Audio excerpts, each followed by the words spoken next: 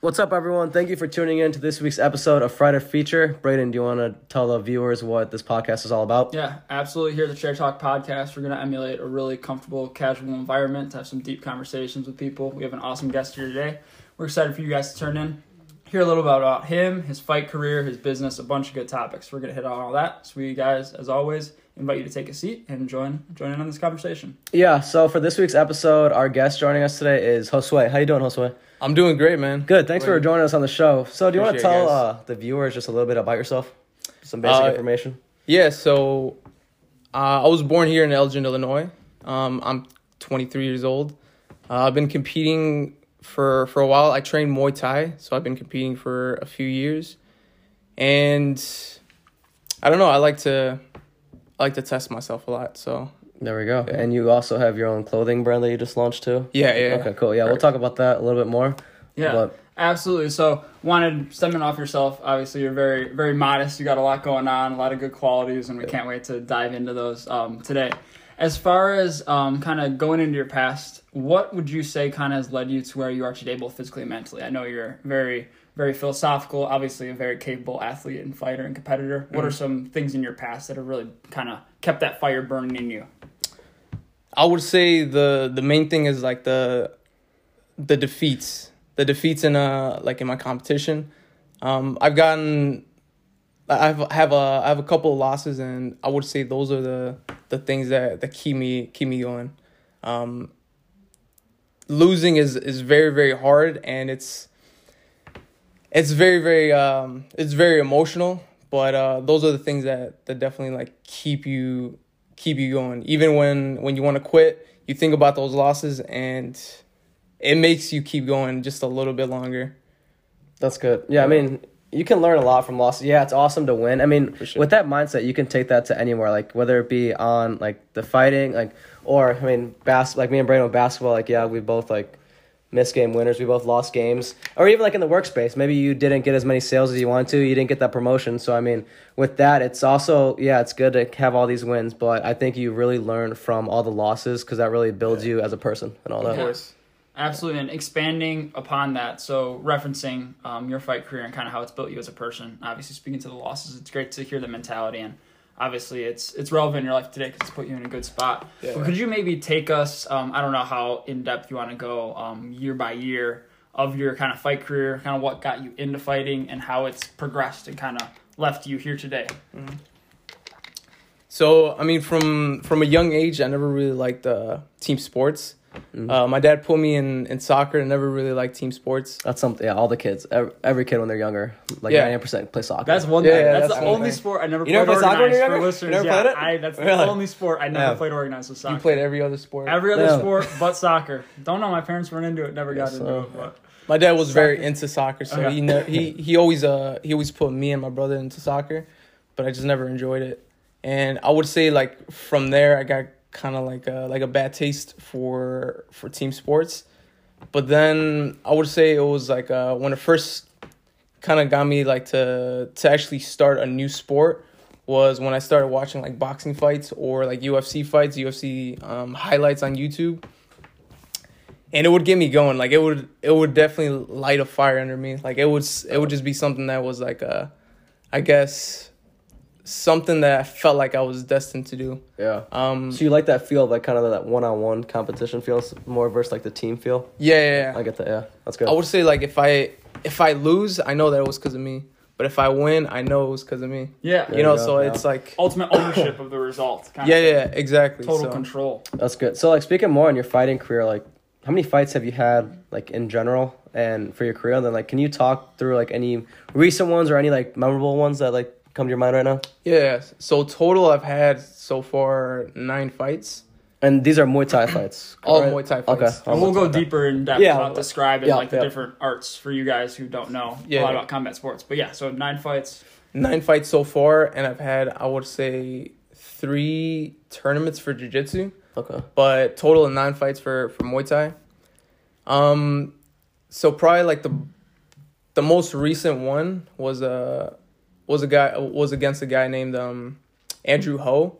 So this was a very kind of a last minute thing where they let us know a month before.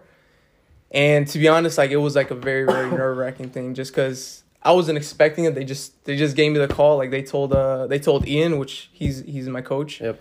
They told Ian, and he asked me, he was like, "Hey, do you want to take this fight?" And I was like, "I want to, but like my mind is like I was very, very nervous to take the fight, but." Is it just because like the preparation, like the time frame that like just because like how does it work? So you said for this one it was like a month. What's like the usual like time frame they usually give you? Is it like 3 months of train before a fight, or like how does that work with that? Or is a month like a usual kind of like time frame before a fight? Sometimes it's like a little bit more of a month. Like they sometimes give us like 2 months at least, like 2 months at least. But it was just something that I wasn't expecting like to get any fight. So as soon as he told me, it was kind of like it was a very big surprise. But I ended up taking the fight, and even though I was scared, like this always happens where like I get like a fight scheduled, and I'm obviously nervous like in the beginning. But as soon as I get training in, I start to feel a little bit more confident, a little bit better about myself. With that preparation and stuff. Yeah, and yeah, I got the fight, and I want to say it was probably like the best performance, just because in a way I was kind of driven by fear. Because I just did not want to lose. I did not want to lose to this guy. And he was a little bit bigger. He was a lot more experienced. He actually had 10 years into training, and I kind of only had 5 years. Jeez. And so, yeah, that's where kind of like I was a little bit more motivated than any other fight than this one. So yeah, like you said, that fear kind of like motivates you. Yeah, this guy has double your experience, but then again, like you're fighting someone who's been around longer. That kind of pushes you to want to beat this guy even more. Yeah, for sure. So it was probably one of my best performances. I felt like as soon as I got in the ring, I just felt like I was prepared, mentally prepared, physically prepared, and I just didn't. In a way, I didn't feel any fear. That's good. You know, and that's awesome. And it's neat to kind of hear how you talked like that fear prematurely that sets in your mind immediately helps motivate you through the entire process. But then once you get to the competition, into that zone, like everything shuts off and the preparation's been done, everything's set in stone, and all you have is that present moment to kind of unlock a fighter mentality, fighter mindset that'll push you through that. So just to give a time frame, was that your most recent fight that you had, or was this a couple years past this specific one that you mentioned? This is the most recent fight, so this is the 9th fight. Okay, so you're carrying some momentum going into the future, which we'll talk into Josue's future a little deeper into the episode. Sure. But building off of that, so we wanted to kind of tap in.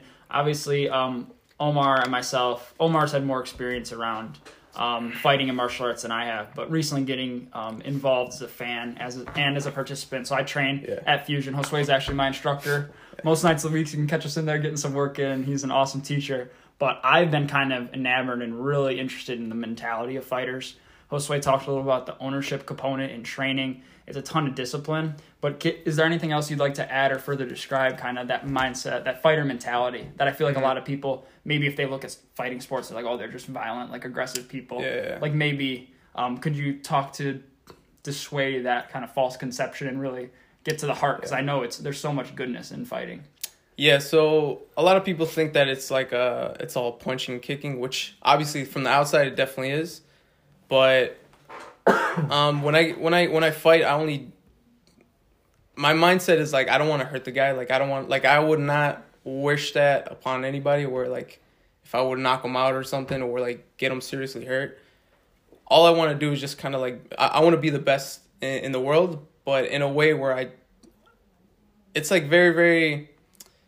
It's very complicated to explain just because, like, obviously, like, I'm fighting him and I'm trying to hurt the guy, but, like, in a way, like, I don't want to, like... You don't want to, like, kill the guy. You don't exactly. Like, I don't want to, like, hurt him to the point where, like, he can't train anymore or he can't fight anymore. There's respect and kind of understanding. Exactly. It goes both ways. Yeah, so there's a lot of respect in fighting. So a lot of people think that it's just all violence and stuff, but I would say it's nothing like that. You know, I've met, like, the most nicest people that... are also killers in the gym. Yeah. You know, so it's in a way it goes both ways. Obviously we do have like some guys that aren't doing it for the right reasons, but there's also people that are doing it for the right reasons as well. Yeah. So it goes both ways, I would say.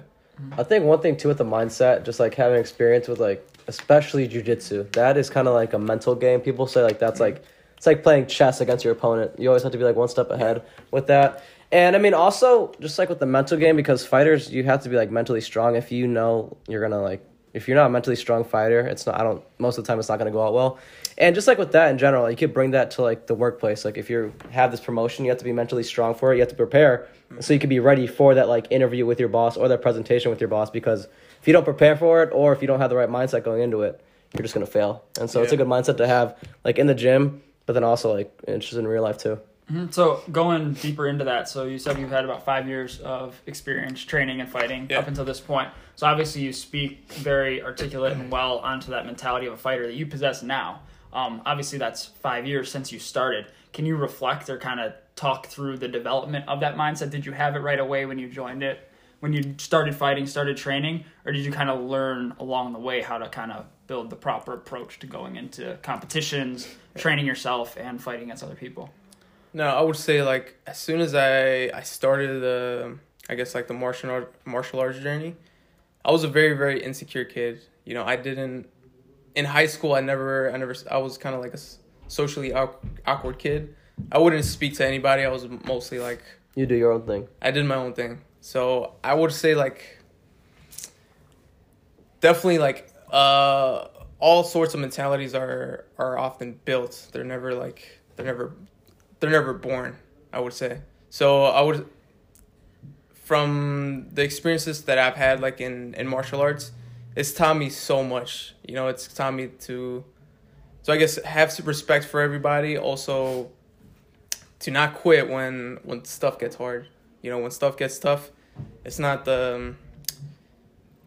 you want to keep going. Whatever happens, you know, let's say you get a loss, you want to keep going. You know, no matter what happens. So I would say like from the experiences that I've had from fighting, also from teaching, from training, it's built my mentality. I was never born with the mentality that I have right now. You know, from reading books, from watching the video, from the right videos, watching I guess the right movies, documentaries, have kind of like built me for who I am right now. So. Brayden, I kind of want to hear you too, because you said you just got into kind of fighting. How would you say like the whole mindset thing is for you, like just the mindset of a fighter, like kind of bringing that to the outside world, kind of, and how's that helped you? Absolutely. So just to give context, like I started training at Fusion. It's going a little past 3 months. I started up in September. Been training with Josue and the other instructors and fighters there too. It's been a really awakening experience to me. So I've been an avid fan of UFC for about a year. A lot of my college friends got me into it, and obviously I had that first kind of encounter with it too. I'm just like, I mean, I'm all for controlled violence, so like it's violent. Mm-hmm. There's referees protecting the guys. Like it's truly man versus man. And I really, really like that from an outside perspective, and I had a ton of respect and admiration to people who kind of approach a mentality and they have a career. They support families. They make a brand for themselves. Some fighters, I'm really drawn to people with deeper messages, great stories, and just like all that context that builds up and like is what the fighters are made of below the surface, that what people see is what drew me into it. But from that kind of long explanation, I was really interested to see what would it be like to just introduce myself to an environment and kind of better understand how they train, better understand technically, because for people who don't, like, it's hard to describe, and you have to have an interest in things. It goes to all walks of life. But like when I used to watch UFC, I'd watch it and be like, wow, that's really cool. Like obviously you would learn different terms for different punches, submissions, stuff like that. But actually training, even in a basic sense. So Josue can testify. I feel like I've grown, but still very, very beginner basic. Like there's so much to learn. It's a very humbling experience. I'll talk a little bit about that. But just learning the technicality and actually like just these small combinations, the pad work, the bag work that actually translates to these amazing combinations and the skillfulness of athletes that you see compete is a really cool, physically humbling experience, I'd say, because you look at somebody at huge KO. We're going to talk a little bit later. Last weekend there was a huge UFC card and some really cool submissions, knockouts. But like you see this done and you're like, oh, well, okay, that's like, it is what it is. It seems simple on the surface. But I really recommend anybody who's worth giving it a shot, put yourself in that space to just give it a try. Like, it's extremely humbling because a simple punch landed against another Apex athlete is not easy to obtain, and it takes years and years of training. Yeah. So it's a really cool, physically humbling experience, and mentally also. So the discipline, we're going to speak a little to the culture of the gym that Josue is part of and that I've been blessed to train with and get to know amazing people like Josue. But the culture of fighters is just something that I absolutely love. Like, everybody is so disciplined, very respectful of each other. Everybody is a great teacher and student. And what I mean by that is... They try to help each other out. 100%. Everybody has their back, no matter what story or what past brought them into a gym. Like, the gym environment and the actual care that people give to you is something that's really, really cool. And I think fighters get bad raps, but there's some awesome people. Sway is an amazing guy. Been blessed to know him and can't wait to see how things continue. But no, the fighter mentality, it's not what you think it is, and it opens up a lot of things. And Omar, to kind of tie the bow around it, in real life, it motivated me through my 75 hard challenge the whole time. Just, if fighters have the discipline to do it, like, I can lock into this and do it. Academics, it definitely applies, just ultimate discipline. I can't speak high enough about it, to be honest. And again, all that comments on 3 months, and I can't wait to see what after a year, 2-3 years it brings for myself. And hopefully Josue can give you a sneak peek into that, because he's 5 years in and has many more to come. So I appreciate you asking. Omar, do you have anything to add too? Because I mean, you've been around fighting more than me. You have family members, friends that train. I'd say I've been around. Just like, I started off when I was really young, like in middle school and elementary school, boxing. My mom took me a bunch of boxing gyms. Then I switched over to jiu-jitsu and Muay Thai. So I've been around a lot of fighting styles. But I'd say the one thing learning for me is it just helped me with my overall confidence as just like the way I carry myself. The whole reason why I wanted to start like training was because of, we'll touch on this more, but it's self-defense and the ability to protect others, because it's a crazy world that we live in right now. Especially like people going to college, you never know what happens, like at bars, at parties, they can get hammered and do stupid stuff. And so it's always good to be able to protect yourself, more importantly, like protect your loved ones and protect your friends that you're around. And so that was like the main reason why I got into fighting, is because I was confident enough to, like, the ability to protect someone that is around me who is in a dangerous situation. Yeah. So that was the whole reason why I kind of just got into it. And it's just, it helps with the overall confidence knowing that you can actually help someone out. Mm-hmm. And as you kind of alluded to with the question you first asked me, like that mindset and building it up. And I want to compliment you. That's admirable to be able to like work hard and train hard to protect yourself and others you care about. And I think you should be competent enough to do so and help a lending hand to somebody in situations. Yeah, because like Josue said, I mean, there are people who do it for the wrong reason. Like, there are some guys who just go out there just solely to learn to kind of stuff. They can be like, I could just kick anyone's ass. You know, that's not it. It's not good. They're like, they'll get their lights out real quick. They'll get what's gonna come to them. But I mean, most of the time, from my experience, and like Brandon Josue said, it's just most of the community. Like, I'd say like 90-95% of the fighting community is good. Like, they all are mentors. Everyone tries to help everyone, but you just gotta watch out for those people who take training classes solely for that reason, just to like get back at someone. So you just label themselves as dangerous or like try to. That's anything in the world. Like a couple episodes ago, we talked just with a couple people, and with I believe it was either like Luke, and with like influencers. You just got to watch out for just people like, just how they carry themselves. But I mean, that's anything in the world. Yeah, absolutely. Yeah, going back to you, Josue, can you talk about like the current gym you're at? I know Brayden was saying you guys train together at Fusion Fitness over here in Elgin, Illinois.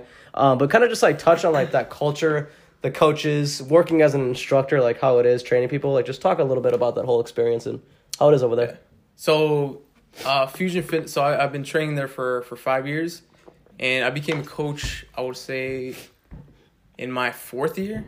So around my 4th year, that's when I started to become a coach, and it was a very eye-opening experience, just because like my first time, like, it's a lot different from you being the student and then you being the coach, because now you have to explain every single detail, like in a punch isn't just a punch. There's a lot of details that go into a punch, and there's a difference between you being able to do it and you being able to explain it. So it's very, very an eye-opening experience to go from the student to the teacher. Makes you see both sides of the spectrum with the whole fight thing, because like Brayden knows, but I coach basketball part-time, and I've been playing basketball my whole life, and switching from player to coach, like, it makes you see that like a different experience and a different like love for the just overall just game and sport.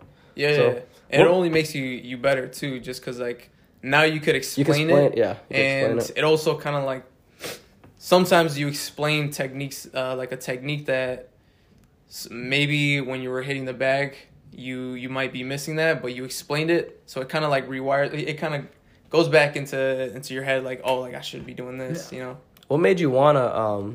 So you said your fourth year you took up coaching there, right? For your fourth year, what made you kind of wanna take on coaching? Like, is it because you just want to kind of give back to the community, or like how? What made you kind of want to just go into the whole field? I would say so. My coach Ian had actually told me that he would want me to coach. I would say like in my third year. That's cool. That's when he wanted me to coach, but he just didn't. He was running the whole coaching, but then he also got somebody. So Kyle. Mm-hmm. So Kyle also is another coach over there. He's actually been training for a little over like 10 years or something. How old is he? Something crazy. What is that? He's 30s? 20s? 25 or 26. 20. Okay. Yeah. But yeah, he's been training for a long time, so he was actually the second coach that actually came out of that gym. And in my fourth year, that's when he actually decided to like get me to coach part-time. And I've been doing it ever since, and I've been loving it ever since. That's cool. Yeah. Can you speak a little on, just to give some context? So hopefully we're going to have Ian as a guest eventually. I'd love to have him on the podcast because I feel he has a lot to add. But kind of the startup, so you've spent your entire training career at Fusion, kind of the birth of Fusion. I know you could speak a little. Jeff is involved with it too. He owns like a Taekwondo, and what's the other art that he trains? It's Kikido. Kikido. Jeff's a really awesome guy, but Ian is kind of like the main Muay Thai. He has had a really good kickboxing career. Can you speak a little just to like introduce them real briefly, like who Ian is and what Fusion is about, like culturally, or like kind of the mission of the gym, which I feel like Ian has like a very heavy influence into for sure the culture and stuff. Yeah, so Ian, he's really big into like always making the gym better.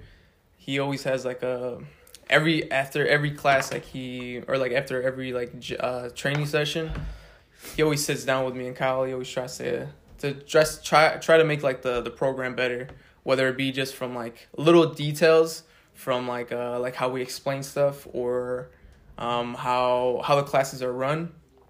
He wants a very professional gym. He wants high quality teaching, and he wants high quality students, and also, you know, fighters. It's not specifically like a fighter gym.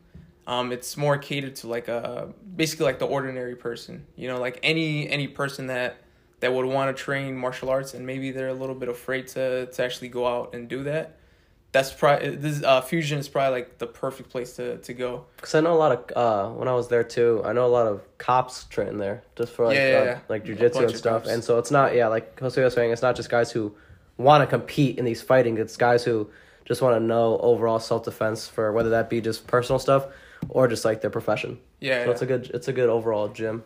Yeah. So, you know, comparing it to other gyms, I would say Fusion is a little bit more professional and is a little bit more catered to like basically like the regular person. There's a lot of gyms that only cater to like the fighters, and if some gyms, like if you go in there like your first day, they're gonna feed you to the wolves. You know, so it's definitely something that we don't do at Fusion. You know, it's like I said, Ian's like the brain behind all this, so he always tries to make the program better, whether it be just small details or like the big details. So yeah, absolutely. Hopefully we'll have Ian on in a couple weeks. My goal is to get him out within the next month or two. But he'll be able to speak a lot into it, because he's, as Josue said, he's a pretty darn intellectual guy. For again, that fighter mentality, you kind of think they just take blows to the head and they can't really put stuff together. Josue's doing a great job. He's an articulate, well-spoken, educated guy. Ian's the same way. He has a huge influence in the program. He studied Muay Thai in Thailand for a couple of years, right? Yeah, so I think he's trained in Thailand for a while. But in total, he's been training for 20 years, I would say. And he competed on Glory Kickboxing, which is a pretty big promotion in the fighting world for kickboxing specific. And this next question, when we dive into kind of the difference between different martial arts, you'll hear a little bit more about that. But we'll get him on the show. Yeah, Ian's an awesome guy, and I can't wait to have him on. So Fusion obviously spoke on the culture, kind of the people there, what they're all about, and I've been absolutely loving it. It's fantastic. One thing that's unique, so Fusion Fitness is an MMA center. Again, as Josue said, it's not just for fighters, it's for people who want to train themselves, push themselves, learn martial arts. They offer both Muay Thai and Jiu-Jitsu, Gracie Jiu-Jitsu. Yeah. They're a certified training center there. Could you briefly tell the audience the difference between the two fighting styles and kind of like what each represents? Yeah, because I'm sure the average person doesn't know what these mean. Yeah. So Muay Thai and Jiu-Jitsu are basically like complete opposites. So Muay Thai is a stand-up martial art. So it's all punches, kicks, knees, and elbows. But it also involves a little bit of grappling, but it's like standing grappling. I don't know if you got over clinch stuff. the clinch. Yeah. So it's a standing grappling where you hold on to the head, and you throw knees from there. And then, so that's the stand-up art. And then the ground art, which is jiu-jitsu, which is all submissions and also how to hold someone down and basically controlling them from the bottom. That's why you see a lot of like if you ever see like videos like cops like taking down Or people. military, yeah. Yeah, military like all that, rounds, like okay. disarming people. Like you never see really cops or military guys swinging at people like throwing like Yeah. haymakers. You know, you never really see that. No. A lot of the stuff with them, No flying knees. it's Yeah, no flying knees with for them. dogs, Like it's a lot of taking people down to the ground, choking them out, just like restraining them. And so that's what the whole Brazilian jiu-jitsu is. Yeah. But do you have like do you have like a personal preference on which one you like better? I would say Muay Thai for sure. I like. I've always liked the striking aspect of Okay. it. I was actually introduced through like boxing, like in martial arts. Like I always wanted to do boxing, but I don't know. I eventually like searched up like some gyms around the area, and that's actually Fusion was the first thing that popped up. But from watching like boxing fights and stuff, that always got me fired up. I always wanted to train. Yeah. Every single time that I watched a boxing fight. That's cool. But yeah. So kind of just like for people, just like the average person who's trying to learn self-defense, what kind of fight, because I mean there's hundreds of fighting styles out there, what's like the kind of the first one you would recommend them to learn? And then Braden and I can both share our opinions on the pros and cons of each. But for you, what do you think kind of the main fighting style or your recommendation for people to learn? I would say the first one for self-defense specifically would be jiu-jitsu. Okay. So jiu-jitsu helps you because like in a street fight, or let's say you don't want to hurt the person, let's say it's like your uncle or something that's trying to swing at you or something and you don't want to hurt him. I would say jiu-jitsu is a little bit more of a better art to learn, just because helps you control the person in the bottom and helps you subdue the person. And let's say they're trying to fight back, but you like I said, you don't want to hurt them. You could choke them out, which sounds a little bit hard, but like, you know, that's probably like a little bit better than, you know, For punching them them to in the face. knocking their lights out. Yeah, exactly. Yeah, punch. So I would say jiu-jitsu. How about you, Braden? What would you Yeah, say? no, so I don't have any experience with jiu-jitsu just yet. Omar's been gracious enough. He's taken me to a couple gyms, and like I rolled once at Fusion and then once at a place called One Fitness with one of Omar's clients and just friends through his marketing business. But I definitely see the art to it. It's very technical. Definitely doesn't play to my natural strength. My mobility and flexibility is not the greatest. You definitely need a lot for that. Muay Thai is helping me a little bit with the kicks, but still gotta grow a lot with that. But I think jiu-jitsu, from a basic level, if somebody wants to be able to like defend themselves, definitely appeals. But kind of as Josue saying, like I started Muay Thai because the striking kind of seemed really intriguing to me, and I definitely I wanted to do it just to challenge myself, learn something new.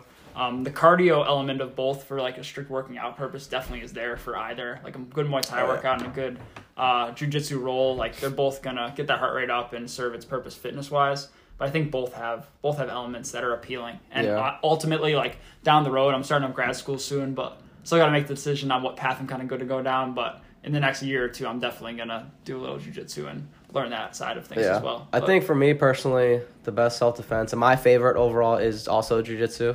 It's just the best. Like you don't need to be the biggest guy.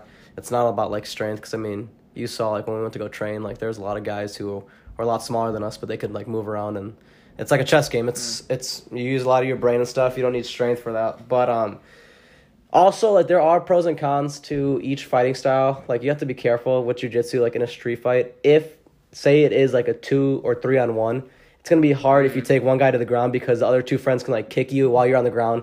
There could be glass shattered on the ground. There's gravel, you know, so you got to be careful. But then also at the same time, like most street fights, about like 3/4 of them, they do end up on the ground. And so you got to learn, you just got to know. It's good to kind of dip your toe a little bit and Like, both. yeah, in both. You got to be able to have a stand-up game, but then also on the ground. But yeah, like you said, you just got to be careful. Like, there are a lot of pros, but they're also, you just got to know your situation. Because, yeah, like I said, if you're in a fight with 3 guys, you don't want to take one to the ground, because if you're fighting one chugging out, other 2 guys are going to just stomp and kick on you. So you got to be able to just kind of just know your situation. But yeah, I think the overall one, if you do want to start learning self-defense, is, like all 3 of us said, is jiu-jitsu. Yeah.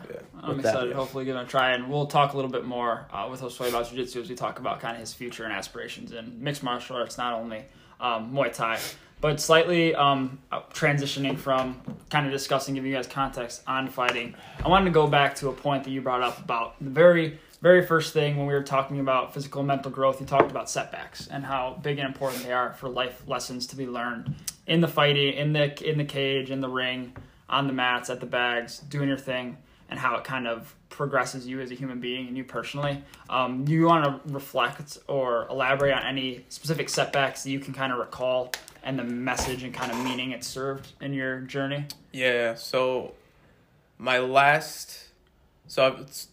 had 3 losses. 3 losses, and the first loss, I would say it was a very, very close fight, so I wasn't very upset about that. It could have gone either way, so he could have gotten the win, or I could have gotten the win. But at the end of the day, like, he got the win, but I was not upset just because, like, I felt like I did a very, very good job, still fighting, and basically just going back and forth. Second loss, that one stung, just because it was right in front of, like, my family. That was the first time that my family came out. My little nephew came out, so. And also my little niece came out. So the whole family was there, so the pressure was definitely there. And I felt like I could beat the guy, but it was a very, very tough fight just cuz he was just one step ahead of me. I felt like my mental game wasn't there. I was very, very hesitant to throw or to basically just do anything that would help me win the fight. So that fight, that second loss kind of definitely stung. And that was actually a fight where I was actually going to call it quits if I won or lost. I told myself that, Really? I told myself that if I won, I would have kept going. And if I lost, I was going to, like, basically hang up the gloves.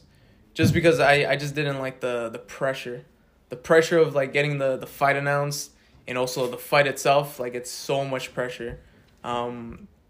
So I told myself that if I lost, I was just gonna hang it up. But then, I lost. After the fight, I was like, you know what? Like, I'm actually gonna keep doing this until I'm better. That kind of, like, in a way, it motivated me to keep fighting. That loss was definitely a blessing in disguise. It hurt, but it was something that definitely needed to happen. And yeah, like I said, I told myself that, whatever happens, like, I'm gonna keep going. I'm gonna keep fighting until, like, I'm good at this. Then the very next fight after that, I actually got TKO'd. Oh. And I got beat up, like, pretty bad. Really bad. It happens. Yeah, it definitely does. And it was against a guy that I felt like could not beat me. I felt like I had, like, all the basically all the favor was with me. Like, I felt like he could not beat me, and I could not be further from the truth of what happened. I got beat up right in front of my dad. It was the first time that I got TKO'd, and so I had gotten dropped, like, in the first or second round. I got dropped twice, and then I got dropped again. And in an amateur fight, if you get dropped more than 3 times, they just call it.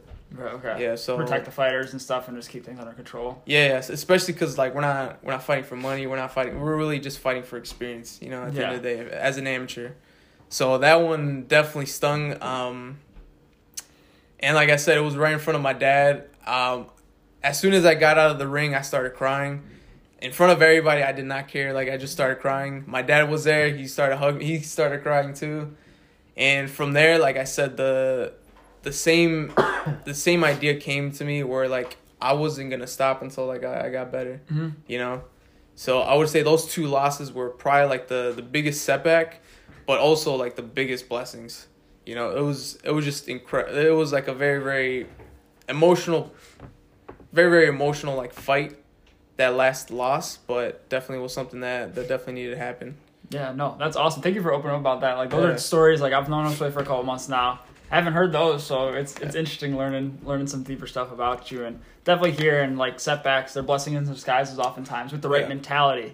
That is to say, when people face adversity, and if you aren't in the right, like, mental capacity, you don't see things the way that kind of how life's planned out, or like what things are doing for you, and it's life doesn't just happen to you, it happens for you. One of our old guests, Luke's, that was a good quote of his that he wanted to reference, and kind of that philosophical approach to life and with fighting definitely seems like it's very abundant in you, and it's cool to hear you talk through that stuff.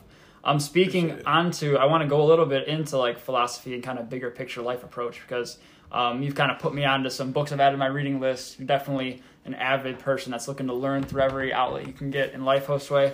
Can you talk a little bit about your kind of philosophical stance on life, as deep or as surface level as you want, and like how you see fighting kind of projecting that belief? Mm-hmm.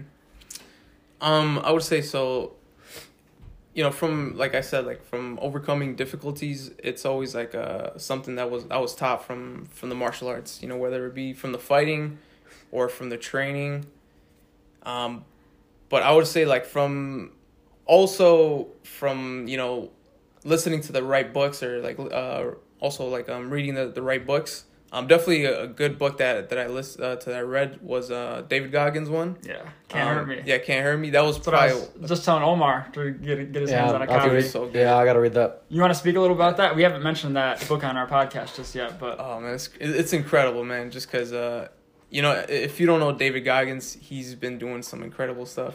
He's run a ton of ultra marathons. Yeah. Which ultra marathons are 100 miles plus. Like some of them are his feats are insane. Yeah, but it's so crazy what he's done, and he's also done like the pull up record, like 4,000 and something. Yeah, like all in 24 hours. Yeah, 4,000 and like something pull ups. Yeah, he's insane. So he's done some incredible stuff. So from reading his book, definitely like helped me overcome like a lot of stuff. He also opens up about his failures too. Not everybody, like, let's say you never met David Goggins, but you've seen his accomplishments. You don't know his setbacks, And then that book, he definitely opens up about his setbacks, and he talks about like him failing like the pull up record that we just talked about, and how humiliating that is, and how hard that is, and like in the. It's just when you fail is something that's very, very difficult, and especially if it's in front of people, so it's something that I definitely took from him, where like if I happen to lose, like it's not the end of the world, you could always get back and do it again. Whether it be like I said, I've lost in fights, I could always get back and get another fight. Absolutely, yeah. And Dave Goggins, definitely read Can't Hurt Me if you haven't. His kind of whole story with all these crazy ultramarathons, these amazing physical feats, stemmed from his discipline. He went through Navy SEAL training, Army, Ranger training, Marine Raider training. Like, he's an absolute like certified badass. And all of it started with he wanted to raise money for fallen soldiers' families. And that's when he got into the ultramarathons. And the higher and higher he climbed, the more publicity came. He's a very influential person. But like when Josue was talking about him failing at that pull-up record, there was a whole chapter in the book about strictly failure, because he was literally being recorded like on national news. They were following him the entire day because of how big and how well known he was. So he literally failed in front of the entire country with everything on the line, trying to raise money for a fantastic cause. But again, he speaks to how those, like, the larger you get, the bigger the falls are. But again, the bigger the lessons are to learn. And obviously, he got back on that bar after recovering months later, and he beat that record. So it is pretty cool story. Yeah, it's pretty cool. And also, like, he also talks about like the people that were talking crap about him, even after they would doubt him, like even before he attempted it, and also after. And you also just got to take into account where like you gotta. I mean, there's always going to be people, talking crap about, whatever you're trying to do. Whether you're trying to, I guess, like, whatever, trying to start a business, trying to become a fighter, trying to become a singer. They're always going to have something to tell you that you can't do it, but at the end of the day, why not try? Yeah, Why absolutely. not? So talking about the whole philosophy thing, can you talk about kind of how philosophy ties into your whole clothing brand and just tell the audience a little bit about like the message behind it and what the overall brand is? Yeah, so I started this clothing brand. I would say like it's been about a year so far, and so like what I want to, it's not necessarily like a mission that I'm trying to do with the clothing brand, but it's more like a message. So the message is so the name is called Plenty of Hands. Basically the message there is there is plenty of hands to make the world better. There's definitely a lot of people that are willing to put in the work to make the world a little bit better. Not obviously not everybody's like that, but like I definitely like there is like some good people out there. Yeah, and then for all the listeners too, we'll put because you have a link and an Instagram page for the yeah. So I just made a website. Yeah, we'll put that all on there on the bio so you guys can check it out too. But yeah, it's a cool brand.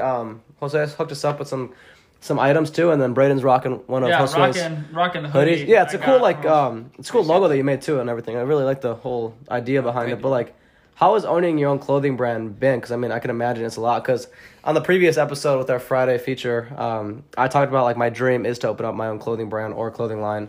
So kind of just want to hear like how's it been going for you and like where do you see it ending up and stuff. From starting the clothing brand, like it was like I said, like, it started like from an idea. It just started from like watching like a YouTube video of like just basically making your own product and then selling it like online. And then I put two and two together. I was like, I like t-shirts, so like why not make t-shirts? So from there, that's when I started to like come with like a bunch of ideas. And I have a friend named Jason, which he actually had tried to make like his own brand, but he never really launched it. Like he got like all the equipment and stuff. So I actually reached out to him, and he's actually like the person that probably like saved me from like a bunch of like endless hours that I could have like he just definitely helped me out with the whole journey. Made the process easier a little bit. Yeah, exactly. Yeah. So he showed me how to like cut the vinyl, how to lay out the shirt, how to press it on. That's good. So he definitely helped me out with that part of the shirt. And ever since I started making the t-shirts, I was like selling them locally.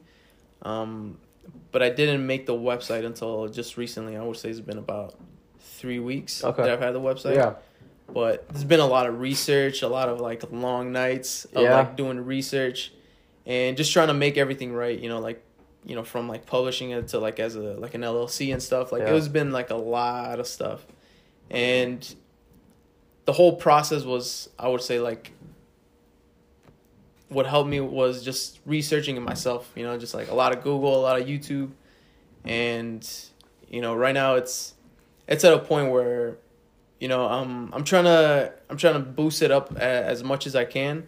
Definitely it's hard to to create like your own brand and stuff or your own business. So right now I'm just like taking it little by little. I'm trying to, if I would like that to be like my full-time gig. That'd be sick. But as of right now, it's just like a little part-time thing. Side gig. Yeah, a little side gig. But right now, some income from here and there. So you have, correct me if I'm wrong, but you have t-shirts and hoodies right now, correct? Yeah, just t-shirts and hoodies. So do you see yourself kind of expanding to like pants or maybe like other like accessories like hats, maybe like your logo with the backpacks? Yeah. Like do you kind of see yourself branching out just like besides these two like hoodies and shirts? Do you want to like do more stuff with that? Yeah, right now, a lot of people are asking for like long sleeves, so I'm pretty sure gonna do long sleeves. I definitely want to do some sweats. Like if you ever catch me like in the streets or like in the stores, I'm always wearing sweats. So definitely it's something that I do want to do. And also like making backpacks or let's say like mugs or whatever. Like I would like to expand more than just like a clothing brand. But as of right now, it's just t-shirts and hoodies. Yeah, right now. Gotta start somewhere though. But yeah, I was checking out the website too. Braden was showing me a little bit too.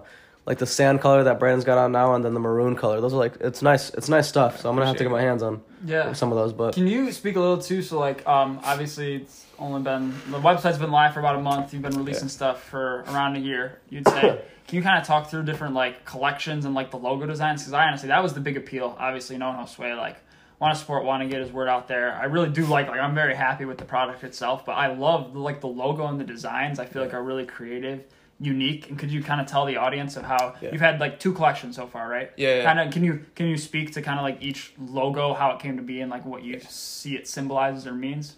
Yeah. So the first one, it's like a 9.6. I don't have it on. Yeah. No, you're good. Unfortunately, but it's like a 9.6, and it's like a infinity sign.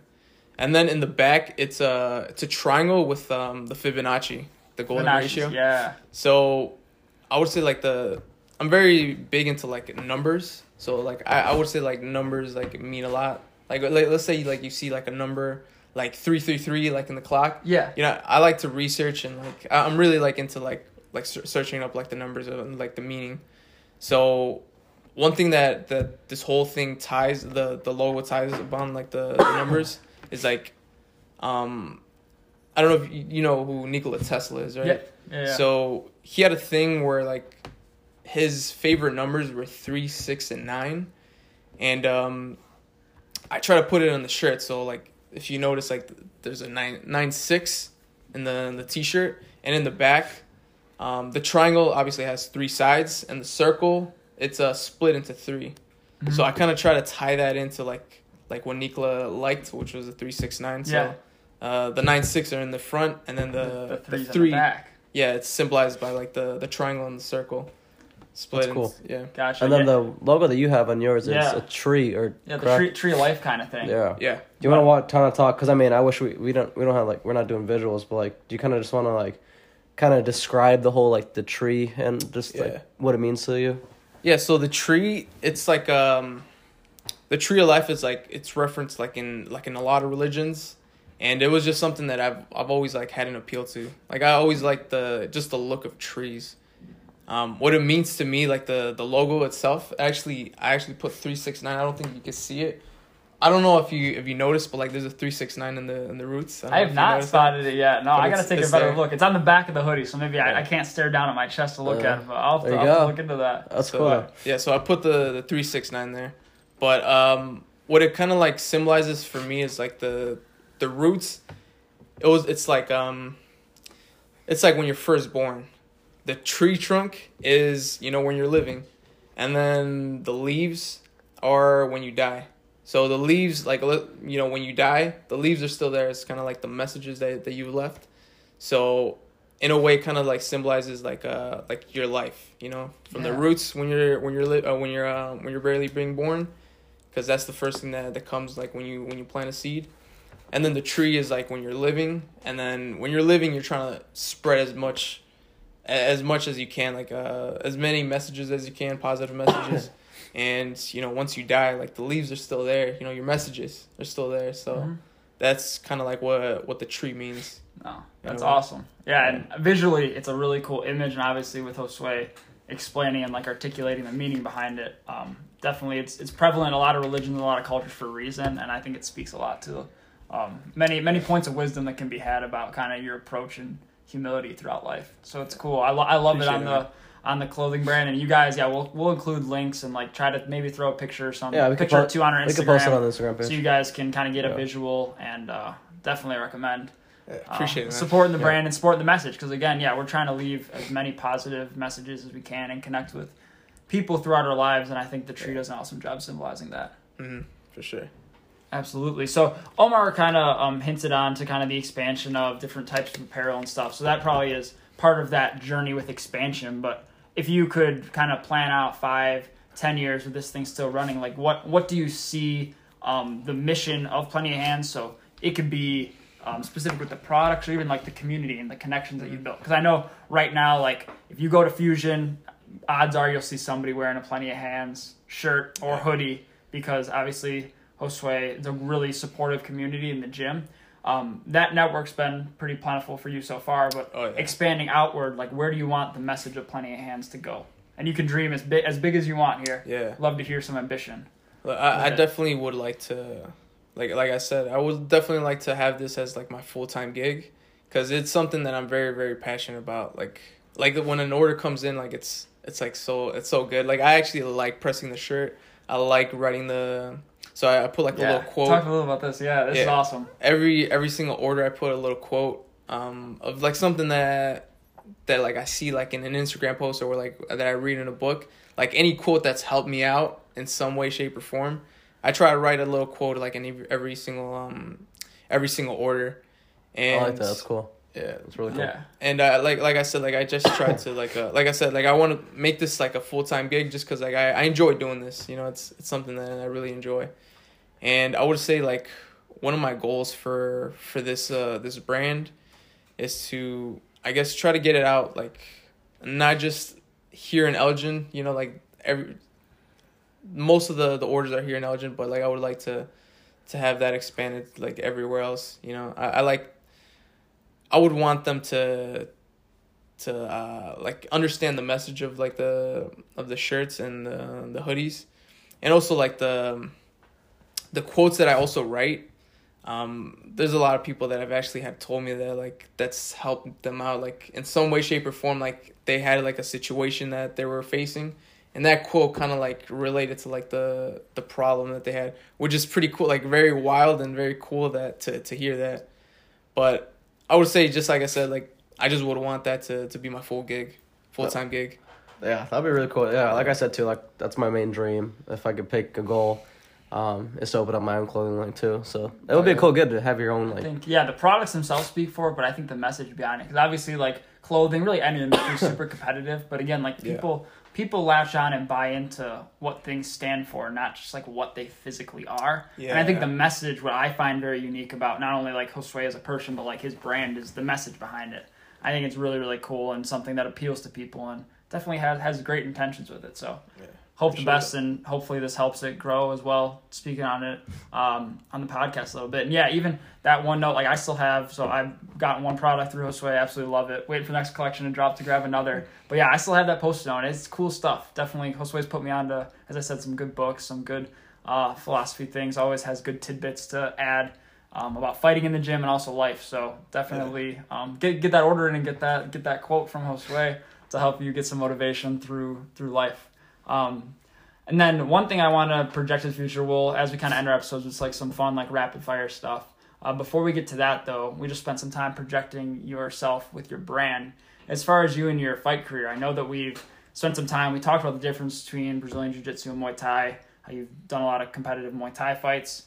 Where do you kind of see, do you want to delve into MMA? Obviously making this a career, it's gonna expand with experience and stuff. Where do you see your fighting career being, even 1, 3, 5 years or even longer out?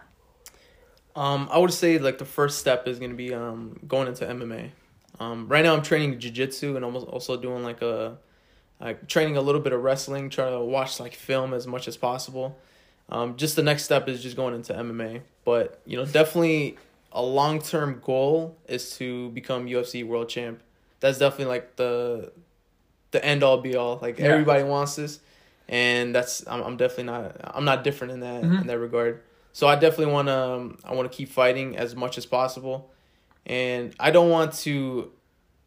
Fighting is hard, but I also don't want to like miss the opportunity of, let's say I did hang up the gloves, and then later down the road, like 10 years, 20 years from now, I'm gonna be asking myself like, what if I kept training. So I guess I don't want to I want to keep going. I want to keep doing it until I can't, and I want to avoid me asking myself the question what if I kept training, So like I said, I want to get into the UFC first, and also eventually become UFC world champ. Yeah, that's awesome, and having those ambitions and always shooting for the stars with like a right mentality, right physical and mental state. Really, any individual listening to this, like, you're doing yourself a disservice if you don't set that goal the highest possible as it can be. Obviously, holding gold in the UFC, being a champion at a weight class, like, that is the apex, like, undisputed best fighter in the world of all disciplines combined in one title. And that's something that I feel like even in life, like, Omar and I love connecting it to business or relationships. Like, everything you do, if you're not striving for the absolute most optimum kind of outcome in that space, Yeah. I don't think you're doing yourself any good. Definitely don't limit yourself. Don't project anything less than the best. And with the right attitude and kind of mentality and approach, Of course. who's to say it isn't going to come true? So Yeah, it's of awesome course. having that vision. Yeah. Talking though, you're saying like your dream is to be the UFC champion, just go to the UFC. Who are some like kind of just like some fun stuff? Who are some like your favorite UFC fighters currently right now? One of them is Israel Adesanya. One of them's Michael Chandler. Yeah. And my boy Michael Chandler. Then Justin Gaethje, which they actually just fought. Those are actually like my 3 top UFC fighters. And also, Conor McGregor. Dustin Poirier is a big one. Dustin Poirier has been like, he's been through a lot of stuff, and he's definitely he just fought last weekend Encountered some belt. more adversity. We'll get we'll dive deeper into that too. But but those are probably like the top UFC fighters that I love watching. Omar, have any comments on any of those guys in agreeance or disagreeance? I know we talk off camera with some guys that you aren't huge on. Yeah, I mean, all those guys are good. I like Adesanya a lot. I've watched a lot of his He's got some fights. good energy. Yeah, he's got some fun energy. I love Connor. I just he's can be a lot, but I just like I like his attitude. I like his attitude and We'll just leave it like at that. I like his confidence and everything. I like the way he carries himself. He's very confident in what he does. Some personal favorite fighters of mine. I don't know if you know him, but he's an old fighter, George St. Pierre. Oh yeah, I love him. I used to the first ever UFC pay-per-view event was UFC 100 was Brock Lesnar versus Frank Mir. And ever since watching that, like I've always been just a big Brock Lesnar fan. I know he didn't have like the best or longest career, but it was just cool seeing just that guy, like he was huge, just a big unit just fighting. Yeah. It was cool seeing him. Anderson Silva, someone I really like. Anderson was an awesome guy. But yeah, those are just some of my favorite fighters. How about you, Brandon? Yeah, I know you're big, Michael. I'm a big Michael Chandler fan, and I was hoping Omar would say some comment about how he doesn't think he's any good, which I'd be more than happy to rebut and kind of counter argue with that. He mentioned Conor McGregor. Hopefully, Michael Chandler gets a shot at McGregor when he's healthy. And I know. I think Michael Chandler would kill McGregor. Here you go. What makes you think that McGregor would beat Michael Chandler? He's just a beast. Even full healthy. Like you referenced, we were talking last weekend while we were watching the fights, Omar and I, about Prime McGregor and how like elite he was. Yeah. Even a Prime McGregor, like what does McGregor have that would prevent Michael Chandler from taking that fight to the ground? Okay, well, yeah, I know getting to the ground is one thing, but like speak to that a little bit. I think if he went to the ground, it would be difficult. But I know that if he fought Chandler, and Chandler is, I don't know, is he known for the ground game? He was a collegiate wrestler at Mizzou, All-American. So I'm sure that if Conor took this fight or they had this fight, I'm sure he would train very heavy on the ground game because he's a very good stand-up fighter. Yeah. He's elite. 100%. He's elite, but I know that he knows that he's not the best on the ground.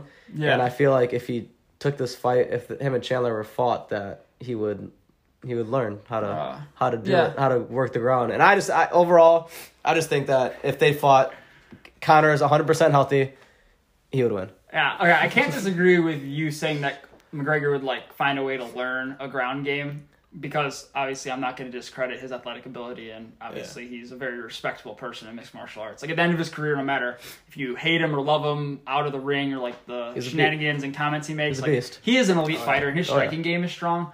But at the same time, like, obviously I'm a little biased. Like, I really like Michael Chandler.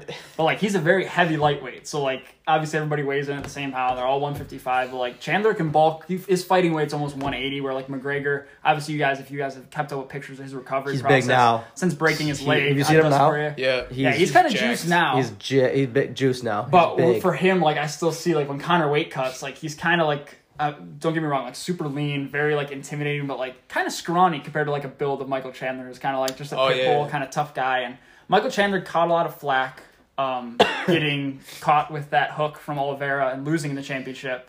But his most recent fight, we'll talk a little bit about that. He got rocked. He got bopped a little, but he had a 10-8 first round, so he was strong. But against Gaethje, he kind of showed some heart, and like the glass chin wasn't there. He took some heavy blows, and that's like the only thing. Maybe like some spinning kick or like some crazy flying knee from Chandler might like throw, or from McGregor to Chandler might throw him off. But I think Michael Chandler could take some hits and get that fight to the ground. But we'll see if that. We'll see if it ever. Yeah. If it but ever anyway, comes so to on fruition. top of Michael Chandler, I really like the lightweight division. Super interesting. We'll talk about the championship fight right after I kind of summarize some favorite guys. But I think Oliveira is an absolute stud. Even though I was upset to see Michael lose, like Charles' story is absolutely amazing. Super humble, respectable guy. Dustin Poirier is another awesome fighter. I love like who he stands for. He has that hot sauce brand. Like he's a business owner, kind of like a hustler. He's just a good guy in general. He's a really. I don't know good if guy. you saw, but he donated $20,000 after the fight to Oliveira's hometown in Brazil. Oh, Mhm. I actually Just didn't last know night, that. yeah. Even in his loss, all the cameras point at him like he knows. He had a pretty bad performance, to be honest. Like all credit to Charles Oliveira, but yeah, even throughout it all, he literally went up and said like, pick your charity in Brazil, like we'll donate $20,000. Like super good guy. Good guy. But Poirier is an absolute stud. I watched The Ultimate Fighter a lot this past summer, so I really enjoy Volkanovski and Brian Ortega. I think Ortega is a beast. So Brazilian or Gracie Jiu-Jitsu, I guess, was kind of like the fundamental start of its popularity in America, I would say.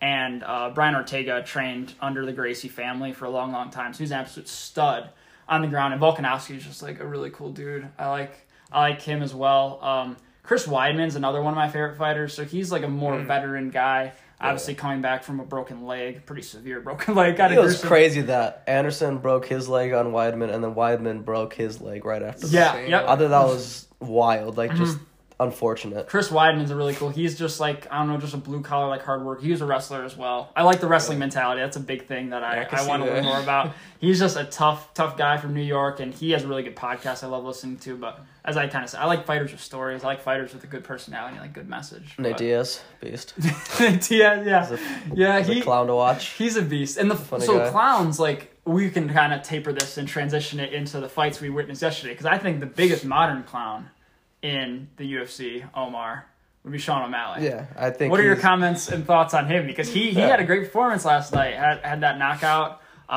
What are your kind of thoughts on him? And, I mean, he's good. I see him. He very much holds himself like on that Nate Diaz, Conor McGregor. Like he talks a lot of smack and he's very confident. But he's a young guy and he believes that he should already be the main event for like a UFC pay-per-view. I don't think he's at that point yet, but I think he has a bright future. Yeah, I like him. He's good. What do you think of his hair, Josue? You like the colors he rocks? rocks? He had the blue and pink yesterday. He has like dreads, and he has like a blue and pink dreads. Usually wears like a big afro, has like some face tats, like some stars and shit. Like, what are your thoughts on him? I would say it's like good marketing, but like I wouldn't do that myself. Yeah. You know, I don't like the whole color, like coloring your hair and stuff like that, like super crazy, like how he did it. But like it's good marketing for him, you know. I guess it kind of makes him stand out a little bit. Yeah. But like I said, I wouldn't do it myself. Yeah. One thing that I think he does good. He has some swag to him, and like as long as he keeps winning fights, I think the scrutiny will come when he gets his lights knocked out and he's looking like a clown. But now when he's winning, I love Omar. Like you like it too. His signature like nice little basketball dribble move victory, and he does like a little fadeaway jump shot, which is kind of a nod to his liking for basketball. So like it was a quick fight, but the next one it was also a quick fight. It was right after that. It was another first round knockout. Yeah. With, what is that? Cody. Cody Garbrandt and however you pronounce it. Kara France. Yeah. So Garbrandt dropped down to the flyweight, and Kara France is kind of like a low-key guy. He's from New Zealand. I was watching some embedded footage of him, and embedded kind of just like follows fight camps of fighters, and like he's just a very, very low-key, like calm, composed dude. And Cody Gambrandt's he's all tatted up. You were commenting, Omar's into tattoo art and stuff. Like he had some nice ink, all over his body. So he has like an intimidating force to him. One thing that I noticed, I was watching the post-fight interview with Dana White. He's thinking about cutting Cody from the UFC. Really? Cody, he's been losing. He lost his previous fight before he moved down, and then moved weight classes, he lost again, and so Dana's thinking about cutting Cody. And then with the France guy, France told Dana that he doesn't want to fight again until it's a champ title. Yeah, and I'm like, dude. Yeah. No, like you gotta work your way up. He believes he was the 6th ranked guy, and Gambrandt obviously was unranked because he changed weight classes. But that's still a big win for him. It is. Gambrandt's a former champ. At the same time, he doesn't want to fight again unless it's for a title. Yeah. And I'm like, I don't know if you're gonna get a fight then. And I'm pretty sure aren't Moreno and Figueroa they're having a rematch, right? Is that the next fight, or was Moreno welcoming another challenger? I think I think they're gonna do another rematch. I think it's the third. I think who doesn't want to see that? Like that's a classic matchup, 100%. This next one, though, I mean, we didn't really know these guys. Yeah, we'll skip to the 2 title ones. Not to, those are the big ones. Those are the That was awesome. Juliana Pena and Amanda Nunes. That was an amazing fight. The first round, Nunes was kind of destroying her.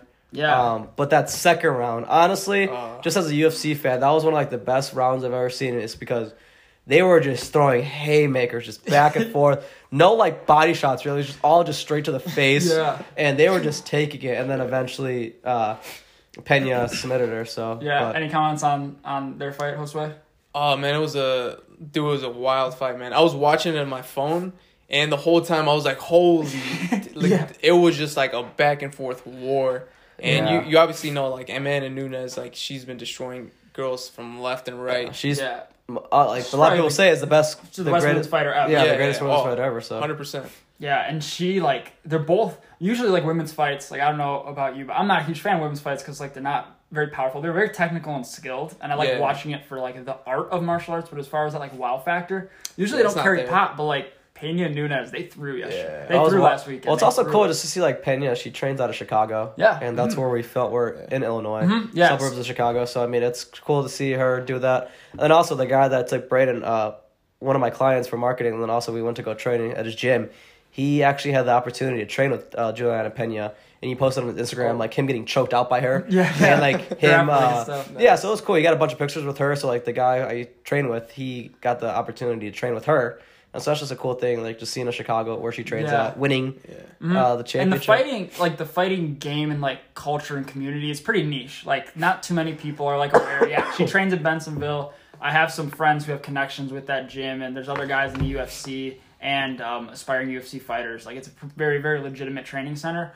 But it's kind of funny, even, like, so I work at Chase Bank. Like, I had a conversation with a customer this weekend who mentioned they were flying down to Vegas. And I'm like, oh, are you going for the fight? And they're like, oh, yeah, I'm personal friends with Juliana Pena. And I kind of gave her a weird look. And she's like, what, do you think she's going to lose because she's not favored? And I'm like, yeah, maybe a little. Like, Nunes is a beast. And we kind of, it was like a friendly little banter back and forth. But this woman basically said, like, you just watch and wait on Saturday. And she walked out of the bank. And I turned to my coworkers. I'm like, her friend's in some trouble because she's going to get ran through by Nunes. But obviously, it was cool. Totally wrong, but it's cool, awesome. Like, just hearing little things pop up and, like, Yeah. hearing the stories of fighters. Like, I'd be surprised for any of you guys listening out there. Like, do some research on some people and, like, just learn a little bit about, like, kind of their upbringing and stuff, because they're really cool stories, and it's fun connecting with people that are also interested in UFC and fighting. I miss Ronda, though. I was a huge Ronda fan. Yeah. I loved Ronda. Yeah, you want to talk a little about, so history was the second piece of history was kind of made, but you want to kind of speak to the significance of the upset we saw yesterday? Yeah, so kind I mean... tied into like, the upset greater than that? All the announcers were saying, and like, I agree with that, I guess. I don't know if I would put this above the Ronda Rousey, but I mean, I'd definitely put it up there. The whole upset we're talking about is Holly Holm beating Ronda Rousey, because, I mean, Ronda was just a dog. She was submitting everyone in the first round. Yeah. And then just Holly clocked her. Yeah. And that was back in, like, that's a while. It was a while ago. Yeah, Ronda was running through everyone. Wow. She was armbarring everyone. She had that signature move. But I think with her, just the biggest thing was her mental game. Like, yeah, she had one bad loss, and that just... she spiraled out. Like, she was beating everyone, then all of a sudden she lost. But with this, I don't know, because that was a huge upset. No one really thought Holly was going to win. But also here, no one really thought Juliana was going to win. So. And just to give some context significance, I don't know how many of you guys are, like, gamblers out here, but, like, the Vegas odds, so, like, Holly Holmes was a plus 1,200 favorite, so that's every $100 you bet it returned 1,200, so, like, 12x amount. And Juliana Pena yesterday entered the fight as a plus 650, so 6.5 times payout, basically. So Holly Holmes was twice as much of an underdog statistically and, like, from a gambling standpoint, but this Juliana Pena title overtake, I guess, or defeat of Amanda Nunes is the second largest upset for a title in UFC history, which is kind of cool, and it was neat to watch it. Yeah, cool. Oh, yeah. Some electric punches, and it ended up being so, like, Nunes is known for grappling. She's from Brazil, and Juliana Pena ended up submitting her, which is kind of crazy to think about. But it was a very crazy. So I like to listen to, like, the post fight interviews. Mm-hmm. Yeah, I love watching those. I love watching them, and sometimes, like, they make me tear up sometimes, and that was one of them that actually made me tear up, just because you saw like her whole family was right there. Yeah, and she's holding her kid afterwards. Yeah, and stuff. Like, it was so such awesome. a cool. It was such a cool. She was happy. She was just very happy because the post fight interview, they're like, the first question they asked was like, "How you feeling?" She was just like, "I'm just happy right now." Yeah. So it was just cool, and they were asking like, "What's next?" And she was like, "I just want to go home and just relax with my family. Like she Yeah. wasn't even thinking about really anything else. Fighters deserve that after the months Yeah. and months and discipline Yeah. and all the sacrifices they make to get there. But what'd you think about the main event? Yeah, What'd you think Sway? about that? Any Oh thoughts? man, that one was tough. Just because like I like Dustin Poirier a lot, so it was like a roller coaster. Because he caught him a few times with like some good shots. I think he dropped him twice, right? I Yeah, believe. kind of like stumbled, definitely Stumbled a little wobbled, bit. and then kind of Yeah. Oliveira like shot for takedowns trying to avoid damage standing. Yeah, so he definitely landed some really good shots, and I felt like he was gonna take it at some point, but you know, Oliveira's just dude. He's so tough, man. Yeah. He's so Oh, yeah. tough. Very technical too, and he knows how to change up the game plan. Like if something's not working, he knows how to change up the game plan to I guess like fixes whatever's not working. You know, Mm-hmm. so it was definitely like a very very. It was like a roller coaster of emotions when I was watching Yeah. it, just because I really wanted Dustin to win. Both guys are really good. They're just overall good guys. Good dudes. And so Yeah. it's kind of hard to root for someone like either one. Like I would have been happy either way. I told Brandon before the fight, like I wanted Dustin to win, but I knew Charles was gonna win. Yeah, you did have confidence Yeah, in him. I'll give you credit to that. Yeah, I knew Dustin. I wanted Dustin to win, but I knew Charles was eventually. He was overall gonna get the win. Yeah. But I was on the same it was Just a good like fight. more versatile skill. Like for you guys who didn't watch it, who want to like go back and kind of get an idea of like what Muay Thai opens up. So like Dustin Poirier is obviously a very good striker overall, but his is more like a boxing style, very much hand centered. But Oliveira was like constant with body knees. He was throwing a ton of elbows in there, as well as like flashing. So that's like the Muay Thai stuff that adds elements onto boxing, where he's including those the art of 8 limbs. He's including those knees and elbows, and like he had some vicious strikes. But then again, like the great equalizer is jiu-jitsu and grappling, where like he had an advantage on Dustin there. Knew it was a go-to if things kind of when they started exchanging, because you don't want to exchange with Poirier and like Michael Chandler and Justin Gaethje, like because he's gonna face Gaethje next. That's gonna be the next person he's gonna run into for a challenge. And like when you can't exchange punches standing, like why not shoot and let your submission artist style skills kind of take over? Yeah, he definitely is like one of the most well-rounded fighters. Like he has some technical